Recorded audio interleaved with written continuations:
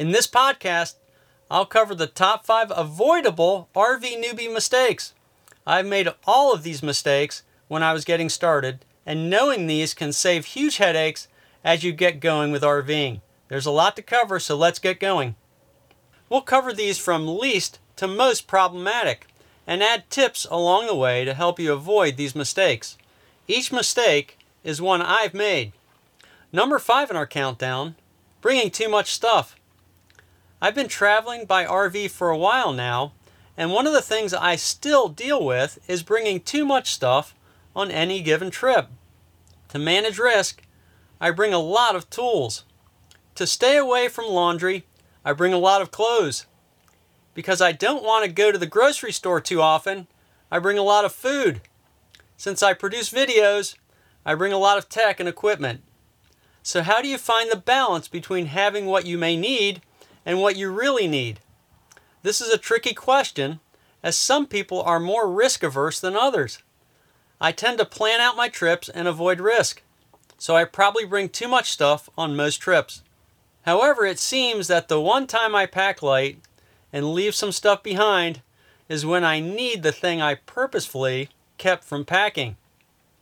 The tip here is to know the length and type of trip you'll be taking and to adjust your packing. If you're going off-grid, it will mean a different plan than going to an RV resort.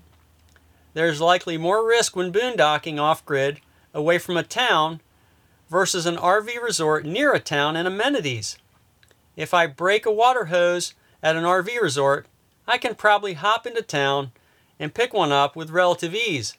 If I'm 50 miles away from everything while boondocking, then I likely will need a backup hose or a way to fix the hose. Your temperament, tow vehicle, and type of RV also play into this decision. If you're already tight on payload with your tow vehicle and trailer, you just won't have the capacity to take a bunch of stuff with you. You may want to counter any possible risk, but if you can't add extra tools and supplies because your tow vehicle can't carry it, you'll need to adjust or get a bigger vehicle. Number 4 in our countdown, camping at the wrong time and wrong place. This is the classic mistake where new RVers plan a trip on a holiday weekend or during an extremely busy time and place. I'm convinced of the contrarian approach to camping unless I can pick a site I already know in advance. So I pretty much avoid camping during hectic holidays unless I have a site reserved that I know will be good. The first time is always a bit of a risk, but after a few trips and understanding campground maps, you can lower your risk. We have a video called Finding a Good RV Campsite Basics that will help you improve your skills in choosing the best campsite at a given campground. Wrong time and wrong place can mean several different things. And to me, timing is everything. Michigan's Upper Peninsula is an awesome place to visit, but you may want to consider early fall versus midsummer unless you're in love with mosquitoes and black flies. I made this mistake and won't do it again. There was a lot of prep work and packing only to show up during the height of Let's Attack Humans Week and pretty much have the trip negatively impacted. It would have been different and better if I'd waited 6 to 8 weeks. If you check out our national parks visitor data, you'll notice that some national parks aren't busy at all during the summer. Wow, let's go there. Not so quick. Maybe there's more to it. Why are they busy in the fall and spring only? Because it's too hot to camp there in the summer. Fall can be tricky at some higher elevation campgrounds as snow can quickly become a problem. Some places in the south can be very stormy and even have somewhat frequent tornadoes in the springtime. This is all to say that you need to do some research before you hit the road and understand the place where you're heading. Number 3 in our countdown, going too fast. Going too fast can be applied to a few different areas of RVing. Besides towing down the road too fast, which will significantly affect gas mileage, and maybe more than your trailer tires can handle, you can go too fast backing up your trailer, which can be catastrophic. I've seen people damage their new RVs when backing in simply because they went too fast. I can't tell you how many times I've heard someone spotting the person backing in yelling at the driver with the driver not hearing it. Good communications can solve some of this by using phones or walkie-talkies when backing in. But generally, to be safe, go way slower than you think. A good set of Bluetooth phone headsets for the spotter and running the phone through the tow vehicle speakers for the driver will work wonders in this regard. Finally, slow it down on campground roads. Usually, some kids are riding around and playing freely, which is a great part of camping. If you think about it, a campground is one of the few places where kids can just play with other kids, make friendships quickly, and have fun. You likely also know that if you own a truck, you probably have a vehicle with the worst possible visibility. My truck has huge blind spots, and I'm always concerned about it in tight spots. So if you're driving around a campground, remember to slow it down. Number 2 in our countdown, improper towing setup. It is very easy to have an improper towing setup and not know it, especially when getting started. The very first RV I owned, my 2016 R-Pod 171, I towed with a 2014 Honda Pilot 4-wheel drive. The dealer did a horrible job of setting the hitch for towing, and I had no idea about it at the time. The trailer leaned back, which is about the worst possible way to tow a trailer. It wasn't until a week or two into owning the trailer that I started to question what they did. Essentially, they didn't want to order a longer shank for the hitch, and so sent me out with a short hitch shank, which raised the ball too high for the small trailer, leaning the trailer back. I was fairly ignorant at the time, but it started to dawn on me quickly that the trailer should be somewhat level when towing, shouldn't it?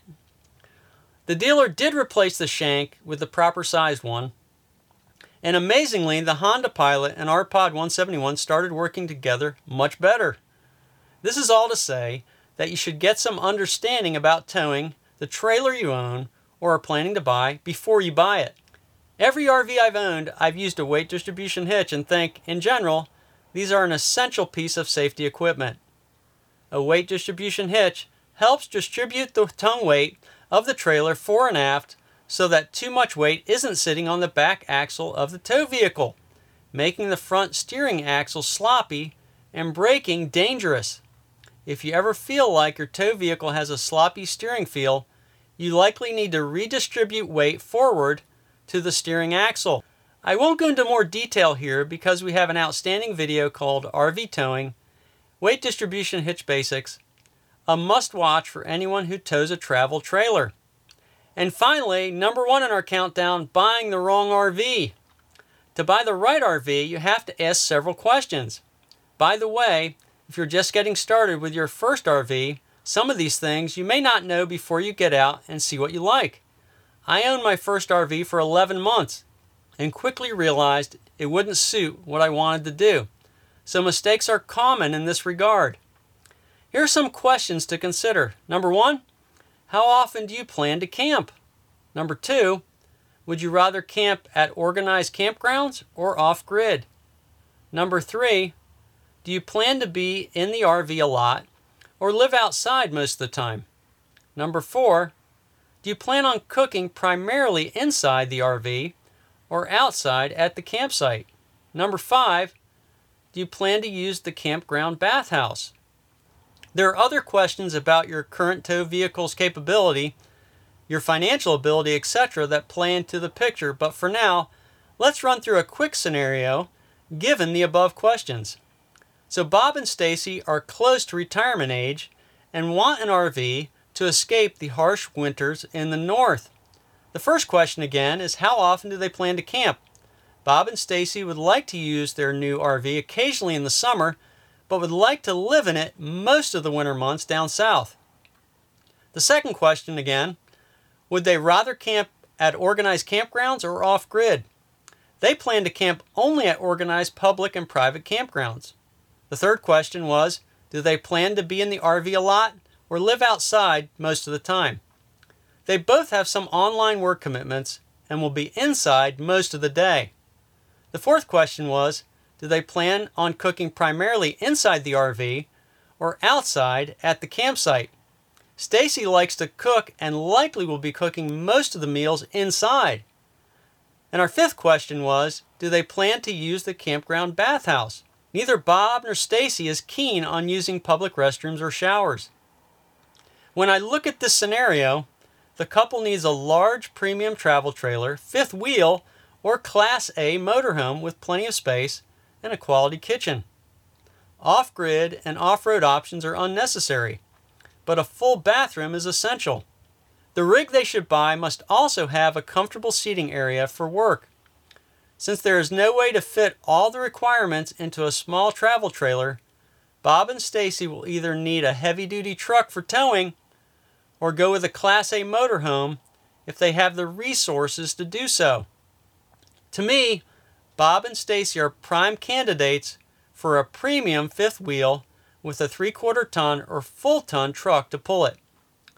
So there's a lot that goes into the decision of what RV to buy, and you need to carefully work through the various options based on your travel preferences. Okay, that'll do it for today's episode. Remember, you can find more great information on getting started with RVing on johnmarucci.com. As always, we appreciate your support of the show and the channel by starting your shopping from our Amazon storefront. Just go to johnmarucci.com and click the Amazon store link. Thanks for listening. Stay safe. This is John Marucci, and so long for now.